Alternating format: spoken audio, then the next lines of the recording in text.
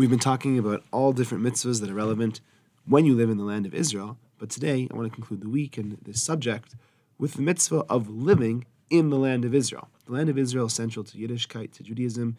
It's an intrinsic part of the covenant that God promised to Avraham and his descendants. We just read about it recently in the Torah portion of the week.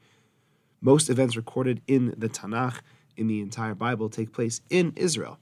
The mitzvah to live in Israel is based on the verse, "You shall possess the land and dwell in it." It's a pasuk in the Sefer Bamidbar, and the Talmud states in Ksuvos, a person who walks 4 amos, which is about 7 feet in Israel, is assured that they will have a portion in the world to come.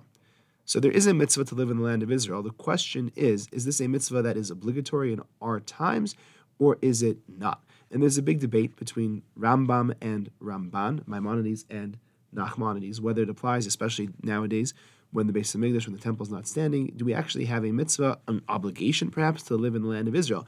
If we had an obligation to live in the land of Israel, it would be a little bit problematic because a lot of us, probably most of us listening to this, are not in the land of Israel. So what are we doing here? You got to shake a lulav on Sukkot, you got to blow a shofar on Rosh Hashanah, eat matzah on Pesach, and you got to live in the land of Israel. We should all move. So there's a lot written about this. Rav Moshe Feinstein, one of the leading poskim, leading halakhic authorities for the entire world in the previous generation, concludes in his discussion about this that living in Israel is what we would call a mitzvah kiyumis. Mitzvah kiyumis means it's a mitzvah that you can fulfill. You have the opportunity to do it, but not an obligation. So we do not have an obligation to uproot ourselves and move to Israel, but it would certainly be a mitzvah to live in the land of Israel.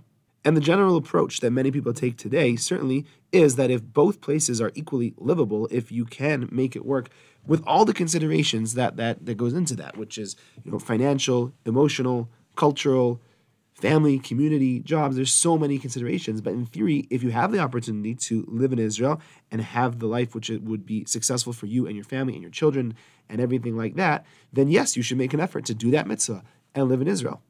But for someone who's not able to do that, for whatever the considerations are, and the considerations are very often very, very important. Maybe financially you won't be able to make it in Israel. Maybe your children's education will not be successful in the land of Israel. Maybe you won't be able to teach Torah or help people in the land of Israel the way you are able to do so outside of Israel. So those considerations are very, very real and important. And because of that, a large portion of the Jewish people do not live in the land of Israel, and that is acceptable.